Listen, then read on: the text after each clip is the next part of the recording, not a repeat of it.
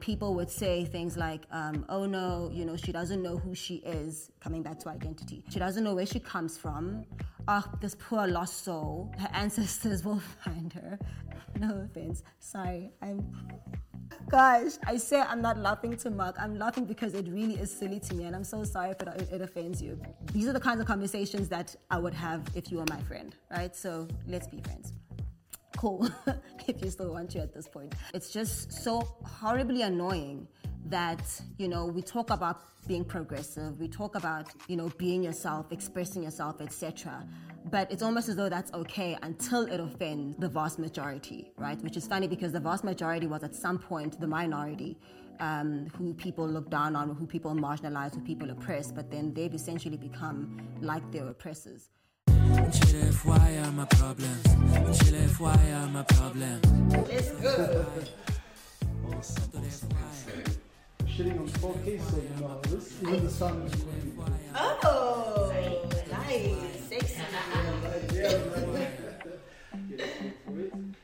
Oh man. Okay, open book with Bahumi, episode 25. Putting it out there. In the spirit, amen. Come on. Well, the episode didn't record. It could have been 25 right now. Oh gosh. 2, 1, action. Alrighty, welcome to Open Book with Bahumi. I am your hostess with the mostest, Bahumi Mhlongo, and I'm super excited for today's episode. Look, I don't want to offend anyone. I really don't.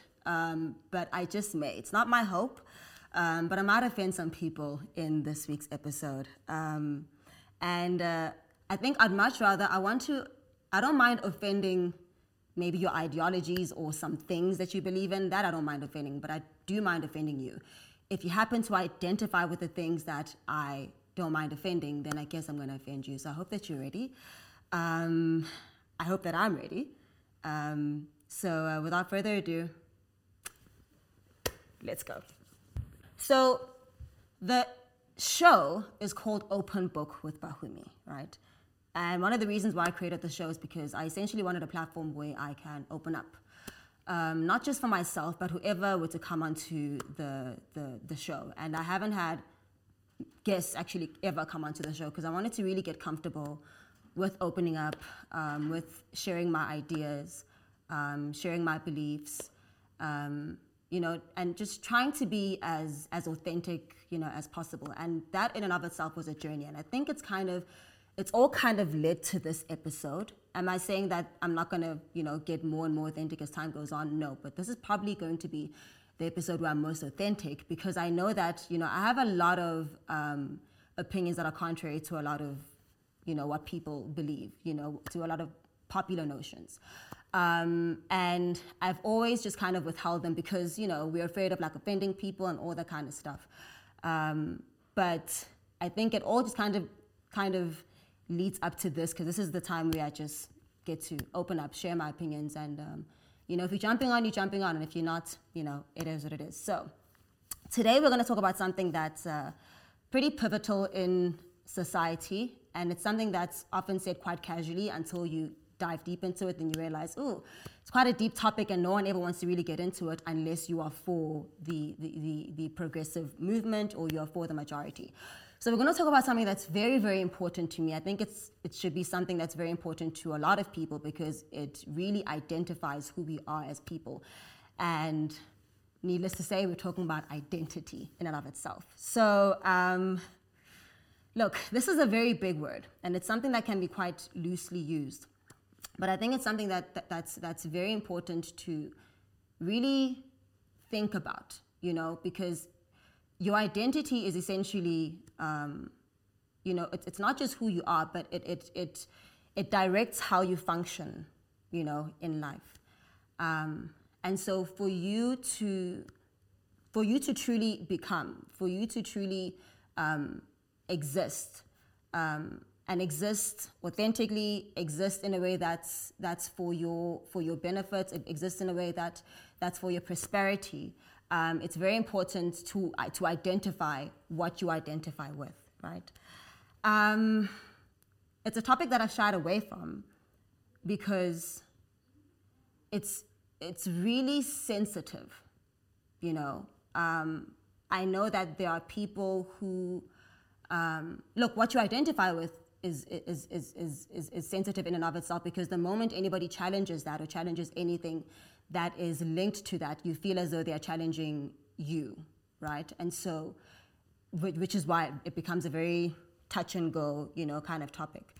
But we're going to talk about it, and I'm going to give you my opinion on it, what I think about it.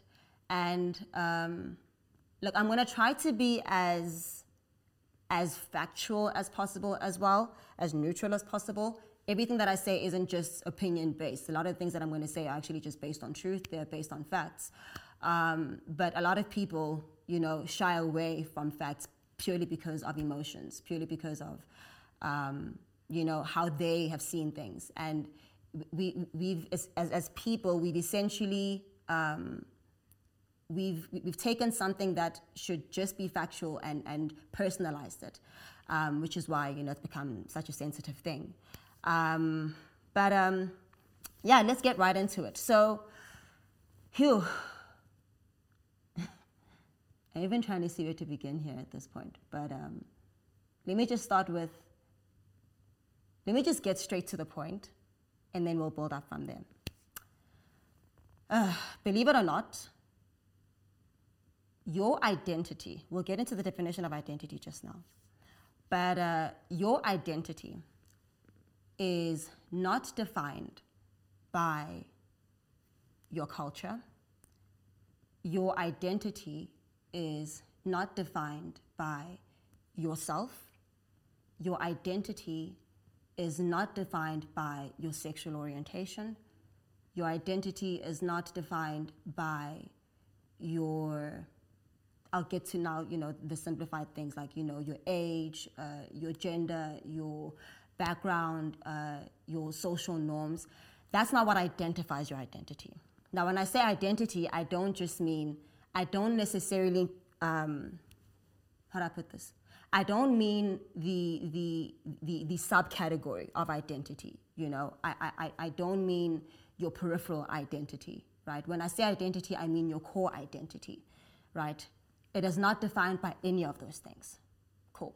So what does it identify? Where do you get your identity from? So I think it's best that I first identify, excuse the pun, I think it's best that I first identify, or rather go through what doesn't identify you before I get into what does or what should define you, right? Yeah, that's the better word. I can't keep using the word identity, just, yeah, so much. I think it's best for me to get into what doesn't define you first, because, you know, sometimes, well, I've always learned that it's best to first uproot. Okay, let's uproot all the lies. Let's uproot all the misconceptions before we dive into, you know, the actual truth. Otherwise, you're just gonna pile the truth onto a lie, and then it's not gonna be like the full truth, right? Which is pretty much been the issue with this whole idea of identity, right? Earlier I said that, you know, you get your peripheral identity, you know, kind of like your subcategory identity, and then you get your core identity, right? Many people have defined themselves by what would be the peripheral identity, right? So people have identified themselves with the things that they have. So, you know, the materials that you have. If you've got gang materials, then you must be filthy, disgustingly rich, right? And that's your identity. You are rich. People would identify themselves with, you know, their job. People would identify themselves with their gender, their age, their culture, their background, you know, their social norms or whatever. And it's not to say that those don't play a part in, you know, who you become, but they're not the core of who you are. And if you find yourself in those things, then you will limit who you are, thus limiting your potential, right? And that's been my main issue with this whole idea of identity. It's the reason why I want to have this topic, to be quite honest. The reason why many people are limited, the reason why many people are stumped in their lives, and don't reach the fullness of their potential is because they themselves have kind of limited that by what they identify themselves as, right? So say, for example, in society, I will limit myself to, being a woman and what a woman is according to social standards. And let's say let's put ourselves back in a very normal setting, in the simplest of forms, let's put ourselves back in the 1920s where women, never had, CEO jobs, for example. They belonged in the kitchen. They just say yes and amen to, whatever their husband says or whatever. If I purely identify myself in that as the peripheral identity, then I will never be able to reach the fullness of who I am as a person, before I identify myself as a woman. Then I will never be able to, for example, even sit with you right now and be able to express my opinions, right? I won't be able to just I want to say wear pants, but I won't be able to, fully express myself as who I am purely because I limited myself to, just being a woman, right? And so if you take that example and then you link it to all the other things that people identify themselves as, you start to see just how much people have limited themselves purely by what they have chosen to identify themselves as. And one thing that I've learned, and I think it's something that this Pastor Mike Todd once said, is that perception is your ultimate reality, even if it's not the ultimate truth. So whatever it is that you perceive life to be, however you perceive yourself to be, you either limit yourself by what you see, or not only do you limit yourself, but you can also take on a completely false identity and then live a complete lie. So not only do you have the people who identify themselves in a half-truth, but you also people who identify themselves in a complete lie, and then they live according to that lie, never being directed to the truth of who they are, thus manifesting their true being, right? And I think that is just such a disservice to who you were created to be, who God made you to be, right? So, like I said, your identity is not in your culture. Your identity is not in your sexual attraction or your gender temperament.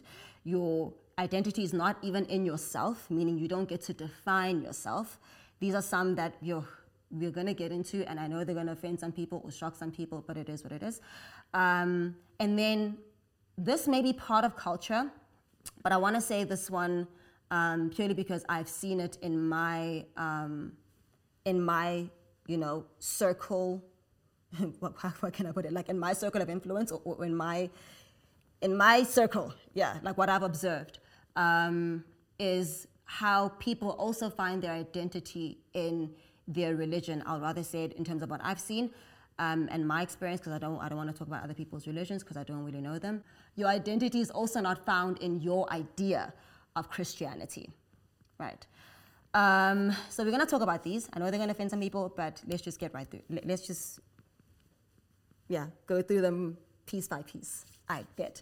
So the first one that I wrote here is that your identity is not found in your culture, right? First, let me link it to your African culture, right? So I'm African, I'm South African. If anybody else is going to see this around the world, just try to find yourself in this. But everything that I say, I really am saying it just from experience, from personal observation, and from research. So I'm not going to talk about things that I don't know about, right? In my sphere of influence, and in my country, I've seen how a lot of people have identified themselves with their culture, and this is predominantly linked to, cultural beliefs, let's even say religious beliefs. A lot of people call it, ancestral worship and things like that. I don't really know if it has a term, but I would actually call it a religion. It's just like an African religion, right? But essentially, like, let's say the belief in, your ancestors being able to communicate with you and you communicating with them and things like that, right? So if you know me, you'll know that it's no surprise that I am Christian. And so I'm a follower of Christ. And so this may be, I don't know, to some people already, they may be looking at me as like, oh, okay, so she's going to tell us that ancestors aren't real and blah, blah. And also that's not true. Ancestors are very real, right? Otherwise, where do I come from? The whole kind of thing. But this isn't a topic about, let's dissect what makes Christianity real and let's dissect what makes ancestral worship real or whatever. It's trying to see why you choose or decide to find your identity in your ancestors or those who, have passed and whatnot. I remember I was on a reality show a couple of years ago, and on that show, I was having a conversation with my parents, and they wanted to do a ceremony for me. And in that ceremony, I had to engage with my ancestors so that they would accept me into my paternal lineage, essentially, right? So that I could take on that surname. And I immediately denied that. Not the word. I rejected that. I said no, right? And so when I declined that's the word I was looking for. When I declined that, I remember it caused a whole spiel, not just in the family, but just on social media, really, like throughout essentially the whole country or everyone who was watching, right? And people would say things like, oh no, she doesn't know who she is, coming back to identity. She doesn't know who she is. She doesn't know where she comes from. Oh, this poor lost soul. Her ancestors will find her. No offense. Sorry. Gosh. I say I'm not laughing to mock. I'm laughing because it really is silly to me, and I'm so sorry if it offends you. This is, like I said, I'm opening up. This is who I am. These are the kinds of conversations that I would have if you were my friend, right? So let's be friends. Cool. If you still want to at this point. People were constantly saying just ridiculous things, in my opinion. And for the life of me, I knew I could, I knew I wanted to, but I couldn't or I didn't articulate how I actually felt. One, because I knew that it was going to cause an argument that probably was unnecessary. But two, because of the fear of, judgment, what people are going to say to me, people are going to think about me and whatnot. And it's just so horribly annoying that, we talk about being progressive, we talk about, being yourself, expressing yourself, etc. But it's almost as though that's okay until it offends the vast majority, right? Which is funny because the vast majority was at some point the minority, who people look down on, who people marginalize, who people oppress, but then they've essentially become like their oppressors. And that's actually the opposite of progress, of being progressive. I think it's the whole thing of two wrongs don't make a right, so people should be able to express themselves and say where they stand, even if it happens to offend you, just as long as everything is done in respect. Let people be and do whatever it is that they will, right? So we had that whole topic, and I never really got into what I would have liked, how I would have liked to respond back then. So I'm going to do that right now. The reason why it is probably dangerous or limiting, one of the reasons at least, why it's limiting for you to identify yourself with your ancestors, or those who have gone before you or whatever, is because, look, it's, how do I put this in a nice way? Should I put this in a nice way? Okay. Okay, cool. One of the reasons why it's dangerous, or it felt ridiculous to me to identify myself with those who have gone before me, is because there is no difference between them and myself.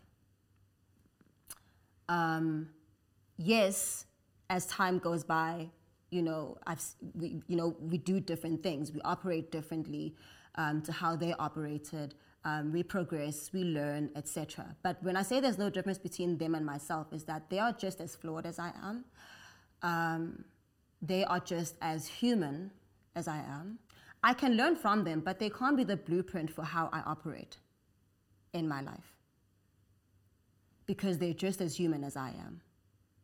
I won't lie to you, if my descendants have only me to learn from, they are screwed. they are screwed. It's not even funny. Not to say that I don't have great insight for them. Not to say that, you know, they aren't pieces of knowledge, you know, or nuggets of knowledge that I can feed them, you know, that they could benefit from, right? But if I'm the blueprint, if I'm the benchmark, the rest of humanity is screwed. Why? Because we are all flawed as human beings. It doesn't make sense how my only blueprint is how history has done it. In fact, if our only blueprint of how to move forward in life is to do it the same way that the people of before did it, then actually it's actually in direct contradiction of what's happening now. Then why don't we also bring back slavery? Why don't we also just bring back just genocides? I'm taking all the very extreme things here, but like, let's just bring back, if we're gonna take every supposed good thing that they did, let's also take every supposed bad thing, right?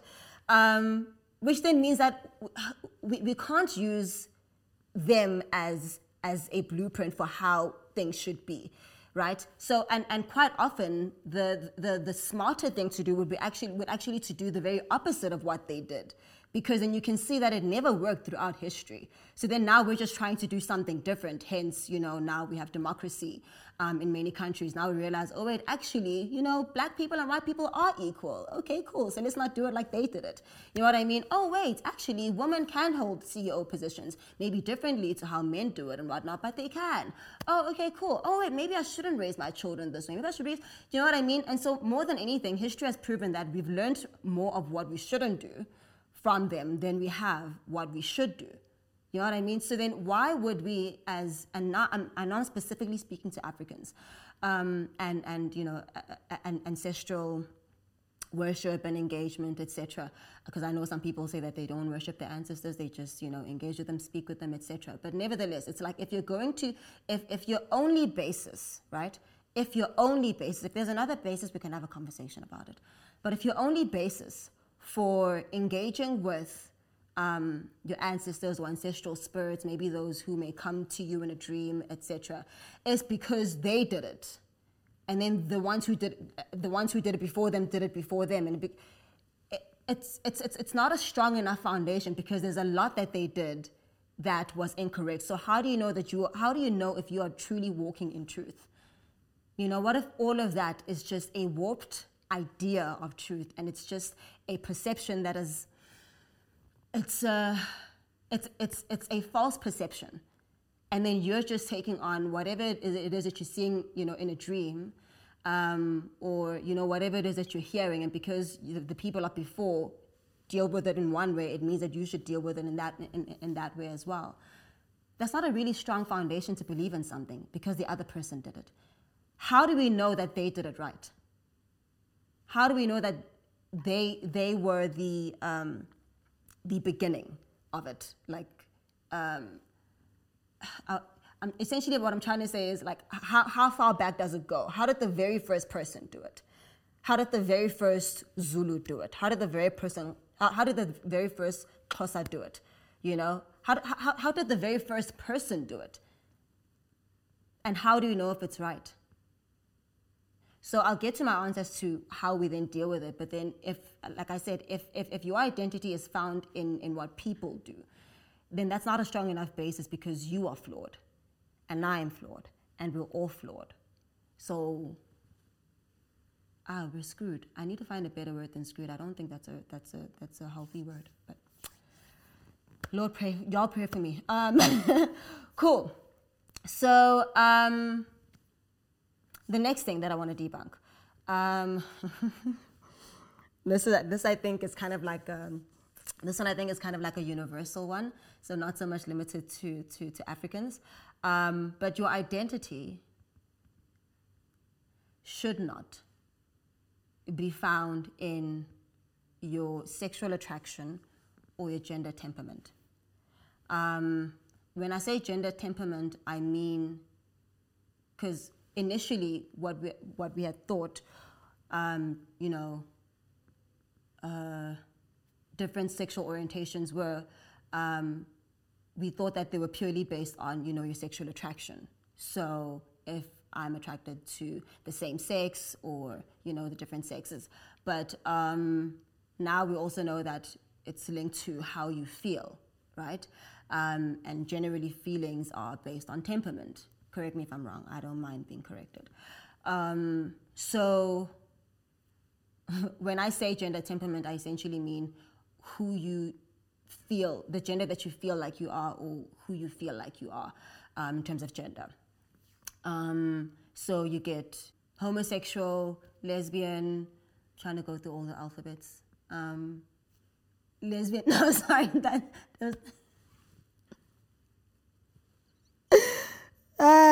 that sounds rude. Sorry, thank you. Director's helping me out here. So I'm trying to go through the order, actually. It's LGBTQI+, right? So lesbian, gay, bisexual, transsexual, queer. What's I?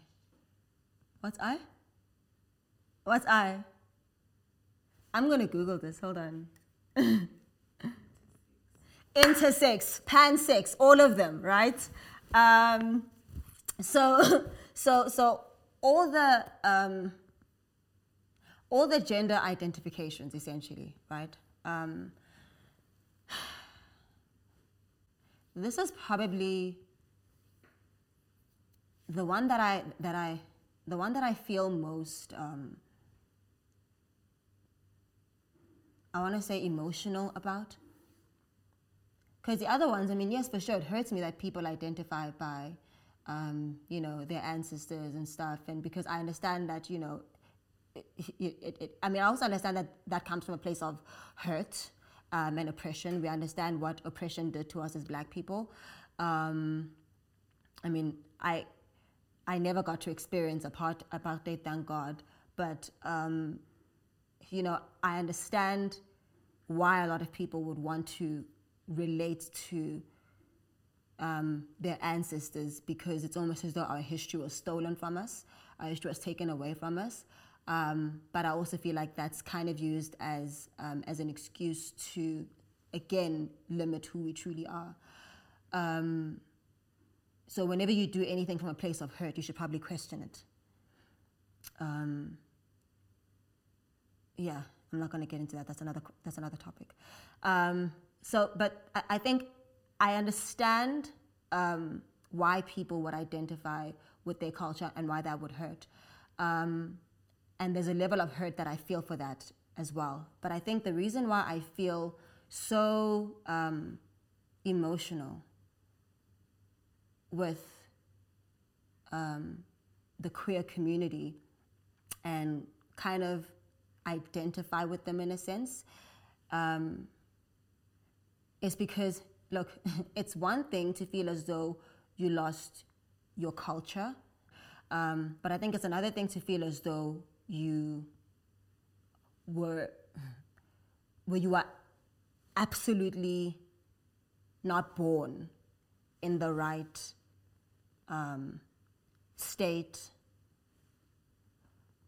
body. It's one thing to feel as though you are a mistake. I think that's a whole other topic.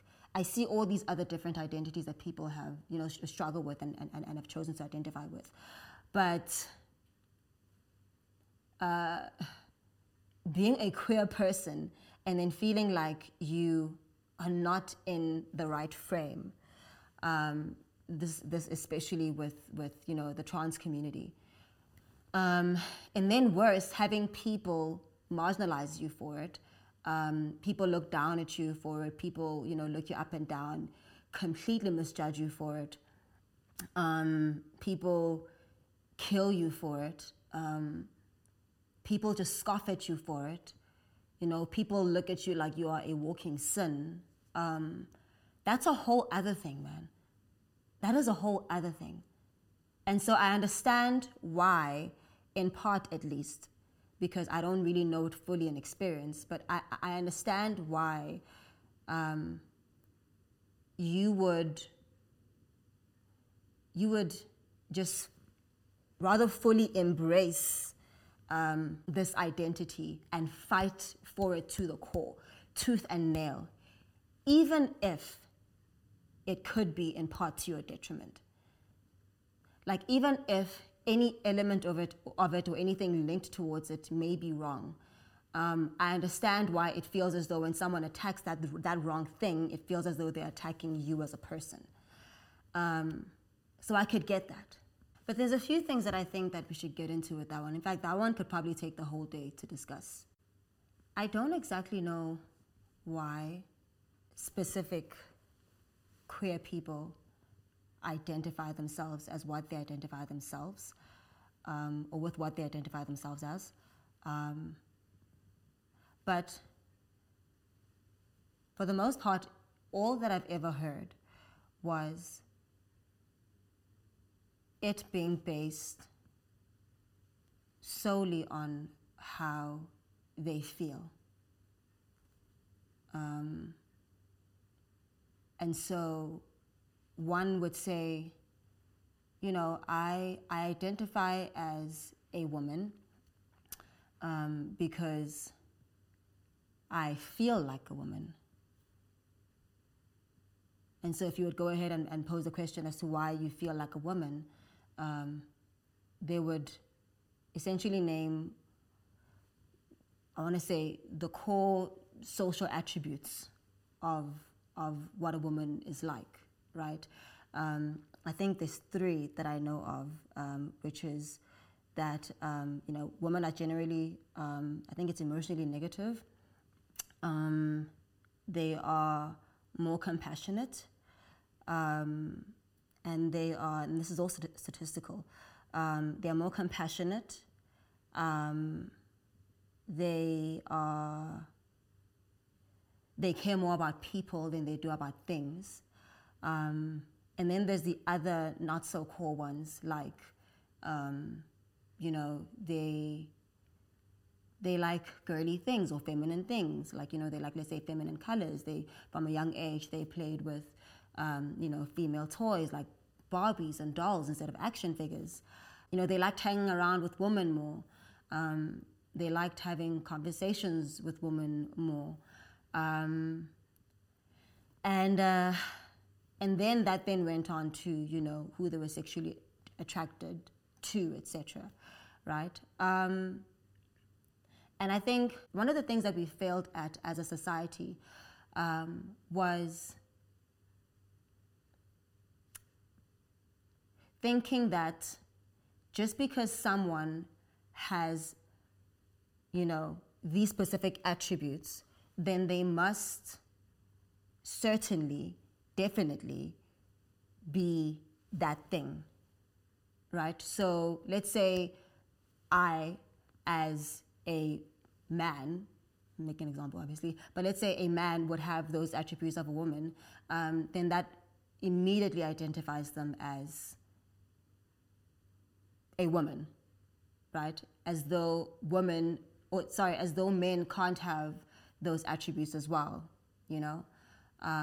And so the same for women with men. It's like, if I am a woman who cares more about things than people, if I am, you know, a woman who is less compassionate, probably a lot more assertive or aggressive, you know, if just all the typical male attributes, then that must mean that I am a man, right? And I think that's where we've probably failed the queer community, just as people in general, because then we've then either misplaced them or misjudged them, and then, you know, you'll see a child grow up, you'll see a male child grow up who seems to act like a woman, and then we'll tease them and say, haha, you're a woman, you're a girl, you know, whatever. And then they grow up, you know, then certainly believing that. And then even, you know, with this, maybe it's probably where even that whole idea of toxic masculinity, you know, would come in. But it's like, sometimes I think that we destroy people's futures and mindsets at the most vulnerable stages of their development. And then when they grow up, they have, all these gender issues or struggles or issues with identity, etc. And this is in particular to gender. And then, we wonder why, they fight this so much, because this entire time it's almost as though we as a society, not even just maybe on a personal, person-to-person level, not even on like a one-on-one interaction, but like just as a society, pink is for girls, blue is for boys, that whole kind of thing. When we did that, we have essentially caused, I want to say, one of the issues with pride, because we've built up their identity to be a certain way, and then when they start to fight it to their core, we kind of antagonize them, right? And yes, of course, they have been antagonistic as well in many respects, but we also have to, as a society, just really take accountability and blame ourselves for how we've shifted this entire thing, of identity and gender. So that's been one of the issues, with gender, which is that because it's purely based on feeling, then it must be. So if I feel like a woman, then I must be a woman. If I feel like a man, then I must be a man. If I like female things and I'm a man, then I must be female, and vice versa, And I think that's something that we really have to look at and unpack there, right? Because quite often, I'm not saying that this is always the case, but quite often, if something is accepted in one space, then there's a high chance that it should be accepted in other respects as well, right?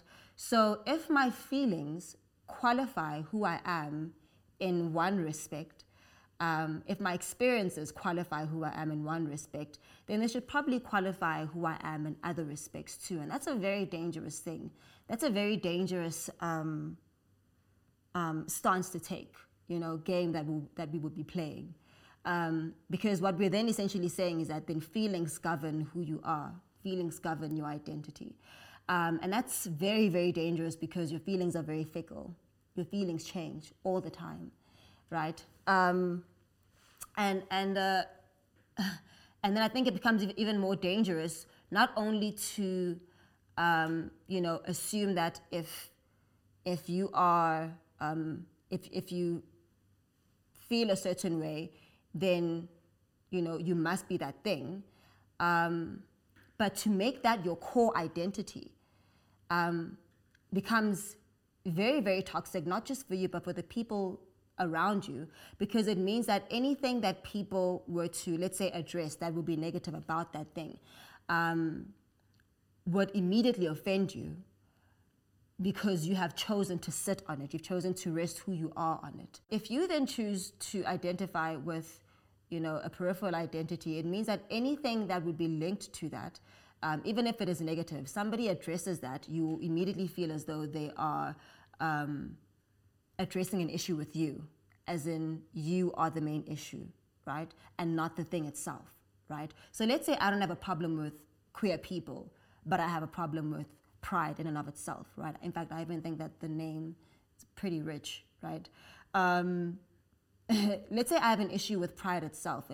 Many things that the pride community or the pride organization stands for, many things that that they do. Say I don't have a problem with, you dressing like how the opposite sex would dress typically. But I do have a problem with you sexualizing your body in front of children. Immediately, you would feel as though I am attacking you as a person, just because I'm addressing how you are sexualizing your body in front of children. Do you see why what you choose to identify with is very important, and why it could be detrimental? Because if you choose to identify yourself in a thing and someone addresses the thing and not you, but they're addressing the thing, you start to feel as though they are addressing you and are attacking you, hence the offense. And I think hence the issue with pride. Personally, I'll tell you right now, I have I have a huge issue with pride. I do. I have a huge issue with the Pride organization. I have a huge issue with a lot of the things that Pride stands for. I love the fact that the Pride community strives for, standing up for the rights of queer people. I love the fact that you stand for equal rights. You know what I mean? I love the fact that you stand up for marginalized groups and making sure that they are free and that, they are liberated in places where they felt, just chained or enslaved or whatever it may be. That I like. What I don't like is what it's become. And I think maybe the main issue is it even being called pride, to be quite honest. I think it's almost as though, and I think I hinted to this earlier, it's almost as though the queer community has identified themselves in queerness or pride so much that they have almost seamlessly become like the very people who oppress them. And I think it's what I said earlier when I said, two wrongs don't make a right. And many of these things sound very corny. These are things that we learned when we were 5 and 6 and whatnot. But, maybe they still stand. If I can say it in a bougie, I don't know, super philosophical, type of way, I would. But it just is what it is. You know what I mean? You don't change something. You don't change something wrong by becoming that thing. It's the very reason why, the people who came before us, the freedom fighters who came before us, strived more for peace than revenge, And so just because we're not calling it revenge, speaking to, many people who are in the queer community or the pride community, just because you're not calling it revenge or vengeance or whatever, doesn't mean it's not what it is, right? It's like because think about it. Many people in the pride community have become so prideful that they have censored the speech, voices, let's say freedom of speech, of people who may not identify with the queer community. And I think that that's very unfair. It's, I want to say it's very rude. It's not nice.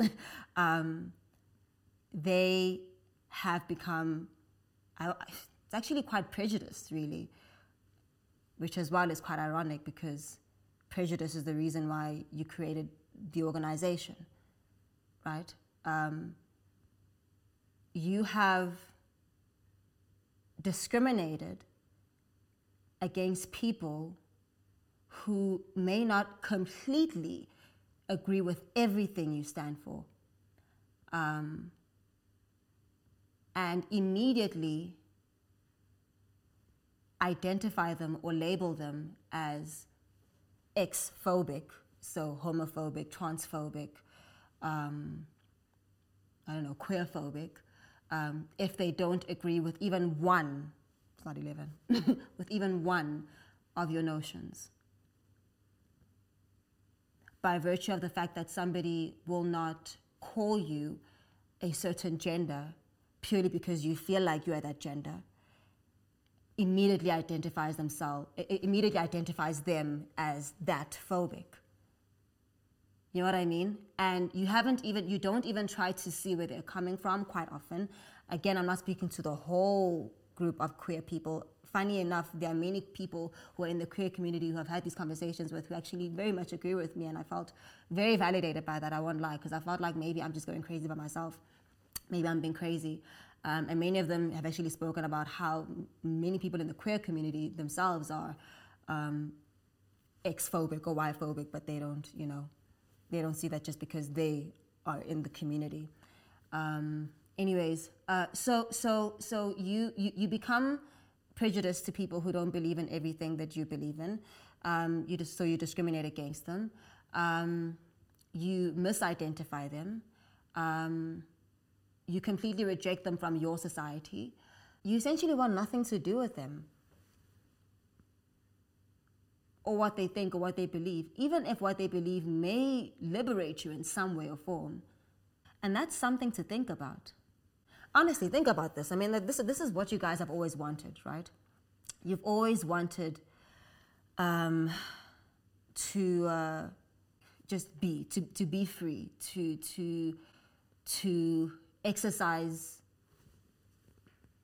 to express rather, maybe not just exercise, but to just express yourself fully, be who you are, without being bound, by anything and whatnot. And I think maybe that's what created this whole movement of queer people even expressing themselves with no bounds, no limits at all, even in their dress code, for example, right? So it's like, yeah, sure, the queer community says, no, guys, we want to be expressive, we want to be who we are. All right, cool. Let's give them that, guys. Why wouldn't we? We all have human rights, right? So let every human just be who they are. All right, cool. Okay, then they say, yeah, but now we want to do it even beyond what human standards allow, like even beyond what you guys do, right? So now it's like, no, I don't just want to express myself. I want to express myself fully, even if it tampers or hinders somebody else's right, which is the opposite of how rights should work. Rights come with responsibilities. I've said this before in one of my videos on Instagram, is that, yes, fine, have your rights. Completely, you should have human rights. But at the end of the day, we are the human race. You are not isolated here in life. You are not an individual by yourself, right? You are surrounded by other people, which immediately imposes or creates a consequence, which is the responsibility. So you don't just embody, or you don't just receive a right. You also have to exercise a responsibility. Rights come with responsibilities. So if I have a right, for example, to dress as I will, fine, do that. But there are certain safe boundaries that are necessary for how I dress, so that I don't hinder somebody else's right, or just somebody else's growth or development, right? So if I'm like, okay, fine, you can dress however you want. Sure, dress however you want. Okay, but now if you're going to dress how you want, and dressing how you want then also means revealing your body, or, sexualizing your body or whatever, in front of, let's say, my toddler. I'm not even going to talk about myself. Listen, there are many adults who don't even like that themselves. That's okay, but adults can reason, right? But then if you're going to dress like that in front of my child, and then my child sees that and thinks that it's okay, and we know all the things that are dangerous with, children dressing sexually, etc., then you start to tamper on, not just what my child is exposed to, but how I can protect my child in society, how I can protect my child as a parent, how I parent. I tell my child, don't dress like this. My child sees this person and they think that maybe it's fine. All these kinds of things, you know what I mean? And that's just on dress code. There's a lot that's actually, and I've mentioned a few before this as well, but there's a lot that's actually an issue with a lot of the things that the Pride community does. But why am I saying all of this? What's all this to do with identity? If I call that out, if I address that, it immediately becomes a problem for you, because it's not something that I can freely address because you feel as though I'm attacking your identity, not the issue. And that's the problem with you identifying in a peripheral identity. That's the problem with you identifying with something as opposed to with who you actually are, the spirit that you are. So, there's so much I want to get into with this one. It's not even funny. This one can get in, like, it's a whole day one, this one. It's a whole day one. And I really want to have people onto the podcast, you know, that we can have this discussion with people in the community and outside of it. And let's see, you know, what we can unpack, right? So you get the issue of me not being able to address something that may be linked to identity because you'd be offended, assuming that I'm attacking your actual identity. But then the other one, which is probably a little more sensitive, but again, we can talk about it. Why is my eye twitching? I feel like it's twitching because maybe I shouldn't say this. Is this a sign? I don't know. It's really twitching. Can you see it? You can't. Can you see?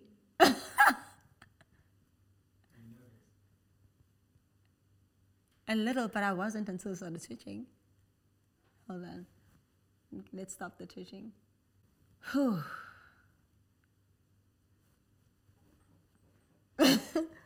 Okay. I think then there's also then an issue if I can't question the identity itself. So, for example, I know what I identify as, right? I know a lot of people identify as this as well, but I'd like to unpack it a bit more so you guys understand what I identify as, but we'll talk about that later. I want to end off with my identity because it's my podcast. So I know what I identify as, right? I am so sure of what I identify as that if you come and question me about it, look, at least it helps that I'm sure about it. So the chances of you finding some lie in it are pretty scarce. But I'm the kind of person who's open to, hearing out and listening, right? But I'm so sure of my identity that if you attack it, or if you address it in any way or question it in any way, I'll be able to respond to you in a way that is very sure of my identity without being offended by your questioning, right? Without just lashing out or being super temperamental about you addressing my identity, right? Because I'm sure of my identity. It's like if someone comes to me and then questions, whether I'm human. I may look at you left field, but I'll hear you out. But I'm not gonna, lash out and scream, etc. Blah blah blah, right? But one of the issues with people who identify under all the different identities in the queer community is that if anybody questions even the identity itself, not even something within the identity, but if anyone questions even the identity in and of itself or why you've identified with that very thing, the person is immediately offended, thus calling the person questioning X-phobic, Y-phobic, whatever, right?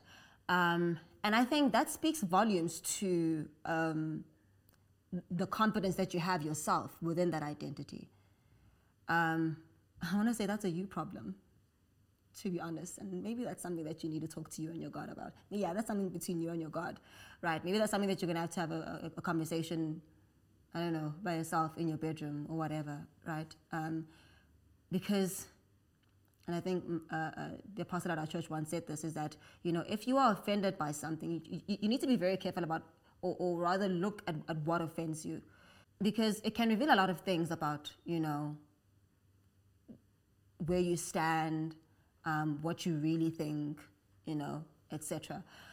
If I'm not even intentionally offending or trying to offend your identity or you, but I'm merely questioning how you came to that realization, and then you get offended by that, I think that's something to that's something to look at, as to whether you really are certain of that identity, right? Not me, Google. I read something earlier on this week, and I was trying to see where the word queer comes from, right? I saw a couple of videos, some people posted a couple of videos on social media, but then I decided to go to the Oxford itself, and quite often whenever I research a certain word, I don't just look at the definition, I research and I go to its very origin, right? So the dictionary defines the word queer as I think it's different. Let me actually find it, but I think it's, so the word queer means strange, odd, and then it talks about, denoting sexual identity or gender identity, etc. And then the origin comes from a German word that means oblique or transverse, which essentially means not straight, but it means different, right? Not normal. And this is essentially where the videos that I found ended it at, right? They were like, yeah, it just means strange, not normal. So I understand why the queer community would identify as queer. In fact, many people are queer because there are many people who are just weird. I'm weird in many respects, right? But then the origin, like the very origin of the word, not me, Google, is actually the word doubtful. So, I mean, I could be wrong here. I'm not even saying that that's why you call yourself queer. But if the very origin of your word is doubtful and I question your identity, it speaks volumes as to why you would be offended and why you'd probably, get a rise out of me questioning that, because it's almost as though whether you say it or not, it's like at the core of your being, you yourself are doubtful about who you are. And I don't say that to be disrespectful. I don't even, say that to judge you. I actually say that from a place of, pain, and I want to say sympathy, you know what I mean? Because like I said, it must be a lot to constantly question who you are, whether no matter how you're living, no matter how you choose to exercise that, even if you end up choosing to identify as the opposite sex, your entire life will always be you living in doubt, even if you're not questioning it in your consciousness, like even if you're not conscious of your questioning, the core of you is constantly in opposition. The core of you is constantly fighting, right? And that breaks my heart for you, to be honest. You know what I mean? It really does. Unfortunately, though, it can't stop me from questioning things that I question. And until I find an answer, I'm not going to stop questioning. That's just who I am. I mean, I question my beliefs every single day because I always want to find more truth about it. But then there are times when I question everything that I do in a very healthy and probably necessary way so that I can actually grow, manifest into the truth of who I am, be really progressive, and become the best version of myself. Why would I, want to exist in life at the same level consistently? And if there's any doubt found in me, I want to address that doubt. So if there's a queer person, who is living in doubt, but doesn't really address that doubt and would probably rather choose to go a certain way without fully addressing that, maybe because it's easier, maybe because it feels more natural or whatever. I think that's something to address and question so that you really are authentically living in truth and not just living in your perception of truth. All right. That said, there's the part of identity that really bothers me in terms of the queer community in particular. And I think that's the whole notion that I can't question the identity itself. And I think without questioning it, because I've questioned this a number of times. I've even asked a number of queer people, and we can bring somebody on the show who we can, have this discussion with. Not in a very, let's have a debate about this kind of way. I'm not that kind of person. We don't do that kind of stuff here. We have chats, we all open up, and we see where we all stand.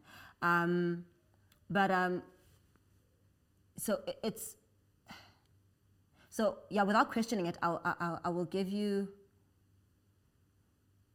my stance about it. I think this is more so related to the trans community. You are more than welcome to transition into who you will to transition to. If you want to transition to a man from a woman, if you want to transition to a woman from a woman to a man, that's totally fine. It doesn't make you that, though.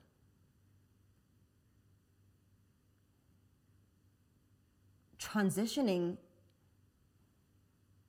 into someone or something physically doesn't make you into who or what that thing actually is. I mean, this may not even just relate to the trans group alone, but maybe to the entire queer community. Like if a man dresses as a woman but they don't identify as a man, I think I prefer that one more than someone who actually identifies as a gender that they're not holistically, again, purely because of feeling. I think that's I understand where you're coming from. I understand why you'd want to do that. I probably understand why you'd feel that way. But I also think it's fair for you to understand how that's unfair to me as the person who's actually that. And I want to even say it doesn't feel like one, but I am that, and I've reasoned with that. And there are many attributes of who I am, and there are many attributes of my peripheral identity of a woman that you can't transition into. That's not making you that thing. So that's not making you a woman, that's not making you a man. I think it's almost quite a shallow interpretation of what makes a man and what makes a woman. Also kind of like what I touched on earlier, is that we have very shallow ideas of what makes a man and what makes a woman. Oh, this is pink, okay, it must be woman. This is blue, it must be man. Oh, this is boobs, okay, it must be woman. This is flat chest, it must be man. You know what I mean? And so then, okay, maybe if I change these shallow things, then I am that. I think it's a lot better to identify yourself as a trans woman or a trans man, but not to identify yourself as a woman or a man. And many people may think that I'm purely just coming from a Christian perspective. You'll be surprised. You'll be surprised at how many people even in my industry who are even afraid to speak out on these kinds of things because they don't want to offend anybody, who aren't Christian and have these very same stances. In fact, many women are quite offended by this, right? I'm not offended by it. I won't lie to you. I'm personally not offended by it. I understand why they would be offended by it. I'm not offended by it. I'm just calling a stick a stick. I'm just calling a spade a spade. And I want to say this is actually to help you. Because then if you're going to identify as something, you have to identify with it completely, fully, have all the chromosomes. And if you have to transition into that should tell you that you're not that then. Remember, transitioning into something means that you were something before and then you become something else after, right? But then it's like you were never that thing that you transition into then. So just because you felt like it doesn't mean you are it. And transitioning into it physically doesn't make you that in every other respect. you know. So that's another topic. Guys, we could talk about the queer one for a long time, but I really want to get into what should identify you. And so before that, I want to get into the last debunk, which is, and this one I'm probably going to keep it really short, even though it also may offend some people. Your identity is not found in yourself. And this is probably a good transition into what actually identifies you. You don't get to identify yourself. I think Professor Jordan Peterson once put it as a very simple statement, identity is not subjective, right? It's objective. Meaning you don't get to decide who you are. That's all the other identities or identifications that I mentioned earlier. All of them based in feeling, etc. They all kind of come in this as well. But even if, let's say, you don't identify as queer, or you don't identify with your ancestors or your culture or anything else, but you choose to identify as purely yourself, this is generally, I think, found in, well, I can only think about, not only, but I think about it a lot in, the space of belief and, religion, or atheism, or agnostics. Many people who don't have, let's say, like a deity of a belief, or don't think of things in the spiritual or whatever, or even have this whole idea of New Age spirituality, is that they tend to identify themselves, not just with themselves, but by themselves.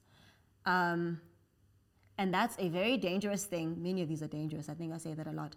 But that's a very dangerous thing because, like I said, if you are going to make something exist in one sense, quite often it exists in many other senses as well. So if my identity is found in myself, then whatever I think of myself is true. Not just the perception, right? Because we understand what the whole idea of perception and how that becoming your ultimate reality. But if I identify that and then I claim it as truth, if I identify myself with that and then I claim it as truth, that's a problem. It then means that if it's almost as though it's fine to say, oh yeah, I get to define myself. So I am smart, I am beautiful, I am amazing, I am awesome. I'm trying to find all these, really dope adjectives, I'm a hard worker, all this stuff, right? And it sounds great in those respects, right? So then it's like, okay, cool, yeah, maybe that's why you should define yourself. Awesome. But what happens if I then think of negative attributes to myself? Does that then make me me? Or is it again a perception thing? And again, like I said, perception becomes your ultimate reality, even if it's not the ultimate truth. So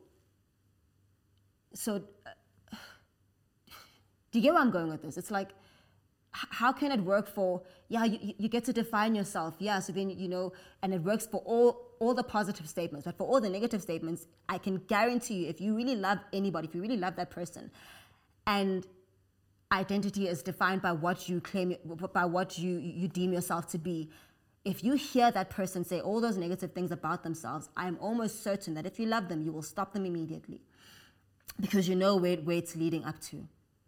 You know where it lands. And then you also get the things where then just because people identify themselves as something, and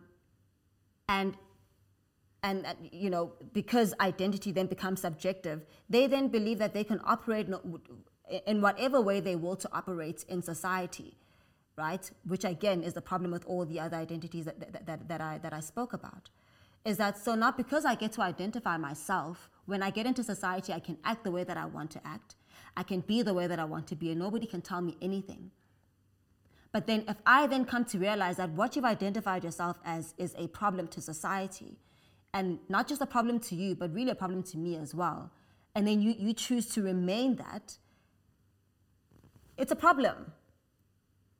It's a problem. It's like, then I don't know, I can easily then I know I'm going to extremes, but then I can easily identify myself as a murderer. and then I can just let's go murdering people. Like some things, guys, some things aren't, we don't have to overcomplicate them. Identity can't be subjective. Identity can't be based on what the people of yesteryear did. Identity can't be based on my sexual orientation or my gender orientation. It's like we go somewhere and it seems fine, then we go, oop, actually, this is actually a problem now. And instead of addressing the problem, it's like we try to find a way that butters it up because it's worked in some respect or for a certain period of time. So we should just focus on that. Like, let's just reel in on the good of it and not realize all the toxicity that it's causing in the world around us, because we are so emotional about everything. We're so passive about everything. And not everything really is about us as individuals. Some things really are about every single person, which actually brings me to what identity is actually supposed to be, my identity. And I'm not saying that it's the accepted identity because it's my identity. I mean, I actually chose it because it seems to be the identity that doesn't just look for my well-being, my benefit, my growth, to my prosperity. But it's an identity that seeks the greater good. Like, it's one that ensures that everyone else's identity is intact. Everyone else's identity is secure. It's kept protected, where people can really exercise who they are and live as they will without hindering anybody else's will. In a very safe society where everyone gets to really grow and develop in a healthy way. So when it came to identity, I remember I first kind of identified with this before, right? And I think I forgot to touch on this one, but I'm kind of going to touch on it now. I remember at first I thought I identified in this. And then I kind of realized that it's not so much that I identified in this, but I identified in the idea of this, right? Purely because of my parents at some point identifying in this, my immediate social circle identifying in this. Until, as I said earlier, I question everything. So even what I do, what I believe, I questioned it, and I was like, but do I really identify in this? How do I actually identify in this in truth, and should I? And then when I came to the truth of it, I realized that I had the right idea, but I didn't actually identify in this to the core. So I grew up Christian, right? And I don't grow up in a Christian family per se, but for a while, my family we went to church, and then eventually I grew in my Christianity, and now I can strongly say that I am I'm Christ follower, right? So much so that even on the reality show, when my parents, even my mother is, definitely Christian now, but on the show she wasn't. When they questioned that and, they tried to, attack that, etc., I wasn't changed, I wasn't moved by it, purely because they were my parents. Now I knew who I was, right? But there was a point in my life where in growing up Christian, I identified with Christianity and not Christ. And I know I said that was the second last debunk before, the one in identifying yourself, but I think this is the one that I also wanted to touch on, where people identify in their religion and not in God, where you are so rigid in your idea of Christianity that you are kind of insensitive to the voice of God, and more so sensitive to everything that you have learned about Christianity. It's almost like you've walked this walk of religion so much that God can't say, okay, now go right. And then you're like, no, that can't be God because my pastor said. Or that can't be God because, ABC said, And so for me, that was me for a very long time, where I wasn't very sensitive to the voice of God. And so even this whole, idea of Christ or Christianity, it was very religious. I never really spent much time in the Word of God to really be like, okay, you know what? Who is this person? And do I truly believe them? Do I truly believe in them? Or do I believe in an idea of who they are? Now, I'm not saying that, Christ is found in anything opposite to the Bible, because that's who Christ is, right? He's literally in his word, right? But what I'm saying is I knew there was a very limited understanding that I had of the word, that when the word came in a way that I didn't know myself, I rejected it because it didn't align with my idea, right? And there's a problem when your identity is found in your idea of a Christian walk as opposed to found in Christ himself. And if it's not obvious, that's who I find my identity in.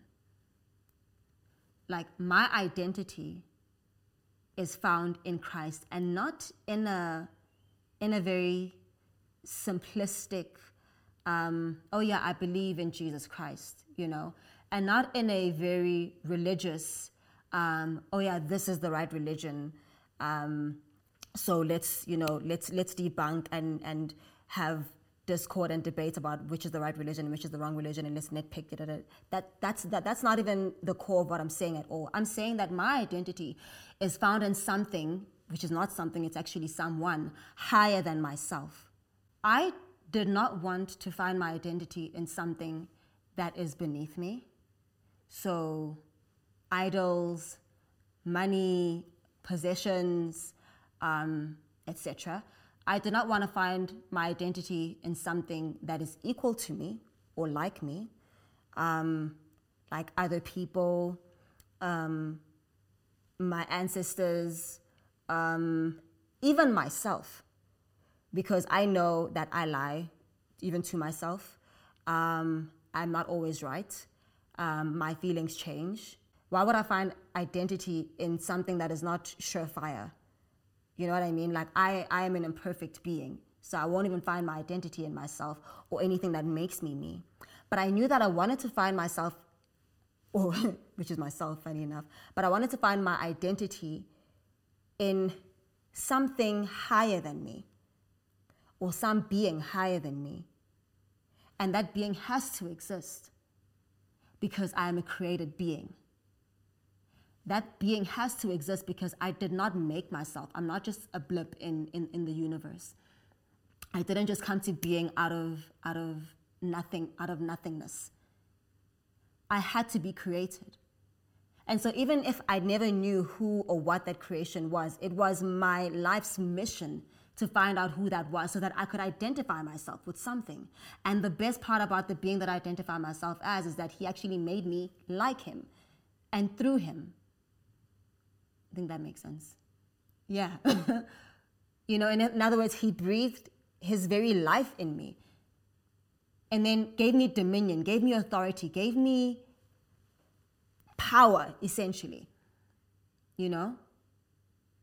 So why would I want to identify myself in other things and other people, etc., and not identify myself with something higher? That's the very core of who we are as people. So for me, here's the logic behind this.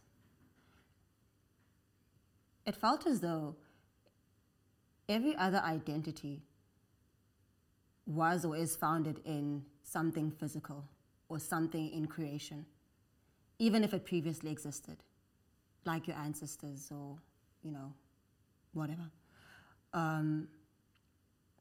It felt like everything else was based on something that's physical, and whatever that physical thing may be seems to limit me or limit my potential or limit my growth. Even if that very thing is myself, why don't I find my identity in not just something higher than me for the sake of finding identity in something higher than me, but really tracking or finding out who, my creator is, like where on earth I come from. Because I think that's the very source of identity. If you want to find out something about anything, you always look back to its source. So if that logic works for everything else in existence, why would it not work for me? And I get why people find their identity in many other things, or in their ancestors, or, in things around them. I'm not saying that those things do not, add to you, but they limit you so much because they are not you. So why not try to find out who you are? And we know for a fact that you can't be the defining factor of that, because you can't even decide your consequences. You know very little about yourself, and everything you know about yourself is quite experiential. So why don't I try to find out who I am? And the only way that I can find out who I am is how we found out how or who or what everything else is, which is tracking back to a source, and that's what I did. So I think that should be the very beginning of us finding our identity. Then we'll be led to truth, the ultimate truth, not just a perceived truth. So hence even religion, or the idea of religion in and of itself, is not the ultimate truth. In fact, it's the reason why even, Christ came and decided to destroy all these ridiculous ideologies that we have, even of belief in and of itself. He was so tired of people not really knowing their true source, their true identity, and living that out in its fullness. It's the reason why he said he came to give us life, and life in abundance, meaning what true life actually means. Everything else that we know about life is quite limiting. Our how we operate in our gender identifications, how we operate in our day-to-day runnings, us living for the next dollar, the next penny, us living moment to moment, day by day, paycheck to paycheck. It's all ending. But why not try to see how you are to actually live in the trueness of who you are completely? You know what I mean? And so for me, it was very important for me to find that out, and that's what led me to God, where God wasn't and isn't just some distant being, who created everything, and then that's it. It's done. Like, we don't have a relationship with this God, with this being, and it has absolutely nothing to do with me. But God is this very personal being who operates and can operate through me, and I too can manifest as a God in the world that I've been placed in, right? Like I said, because I'm a created being, so I need to figure out what created me, so that I can actually live that out and live that fully, So the people who lived before me were not enough for that to manifest. My structure was and is not enough for that to manifest. What I think about myself was and is not enough for that to manifest. So the one, not even thing, but the one being that makes all of that enough is the one who created me. And having a personal relationship with that being is what helps me operate here in life, right? And so now we may think that, okay, well then I guess just knowing God is enough, and just finding out what he says about me is enough. And it is, but there is a way in which that happens authentically and fully, and that is through Christ. Now, when I say through Christ, I don't mean that in an overly spiritual, overly religious way, as to say, yes, you're supposed to know who Jesus is in theory, believe that he died for your sins and he rose again on the third day, and then you live in him. No, it's to have him operate through your life, have him guide your decisions, guide your thoughts, just essentially be your overall guide, because he's the only one who actually lived this life perfectly. He's not just some being who came, existed, and died, and then, like I said, it's just some far removed idea. It was God's love being made manifest so purely and so powerfully that he left his his beautiful, amazing, heavenly throne to come here and essentially humble himself to his creation so that he can show his creation how life actually is to be. You know, that you can live in prosperity, that you can flourish, that you can be yourself, that you can find out who you truly are and live really fulfilled lives and still accommodate everyone around you. I think that's the beauty of my identity, is that it's not just about me, but it's about myself and everyone around me, so that we can all live in peace and harmony and truth, and not just a very shallow, self-centered perception of truth. So if you can do yourself a favor, I may help with this podcast. Other people may help with other videos or, I don't know, podcasts or topics or whatever. Even pastors may help, whatever. But if you can do yourself a favor and go beyond that and find out who you are through your source.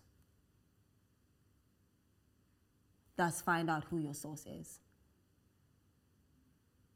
And that's the only way that you can live authentically and have other people actually love to be with you and coexist with you in their own authenticity as well. It's the only way you won't be offended when other people do not appease you. Only way you won't be offended when, I don't know, when other people are living a completely different life to yours. Because you know who you truly are. So you can accept them for who they are and what they think. And if you're lucky, or let me say, if you're fortunate or blessed, you can lead them and guide them to truth too. So, yeah, this is a great topic. It's not a topic that just ends here. It's not a topic that I want to end here, because there's so much more to unpack to it. I'm really excited about the unpacking of this topic. I thought I was going to be nervous, but I'm actually really excited about it. Because not only does it allow me to live freely, but I hope that it sparks conversation in you. And I hope that it sparks conversation with people around you and with us. Because identity is something that you live out. It's not just something that remains in your head and you know in theory. So continue the conversation, and I promise you we're going to continue the conversation here. I'm so excited for part 2, whatever that may be. I guess we'll see where this topic leads us. Thank you so much for allowing me to be open with you for the very first time in this way. It's very exciting for me. I think it's finally a true manifestation of what Open Book is meant to be. And if there's anything that you want to open up about, please let me know. Let me know in the comments. Let me know on the socials. If you ever want to come onto the show, actually, please, anything you disagree with, come through, come open up, and let's see your chapters. I love you so much. Open Book with Bahumi, signing out. Wow, that was beautiful.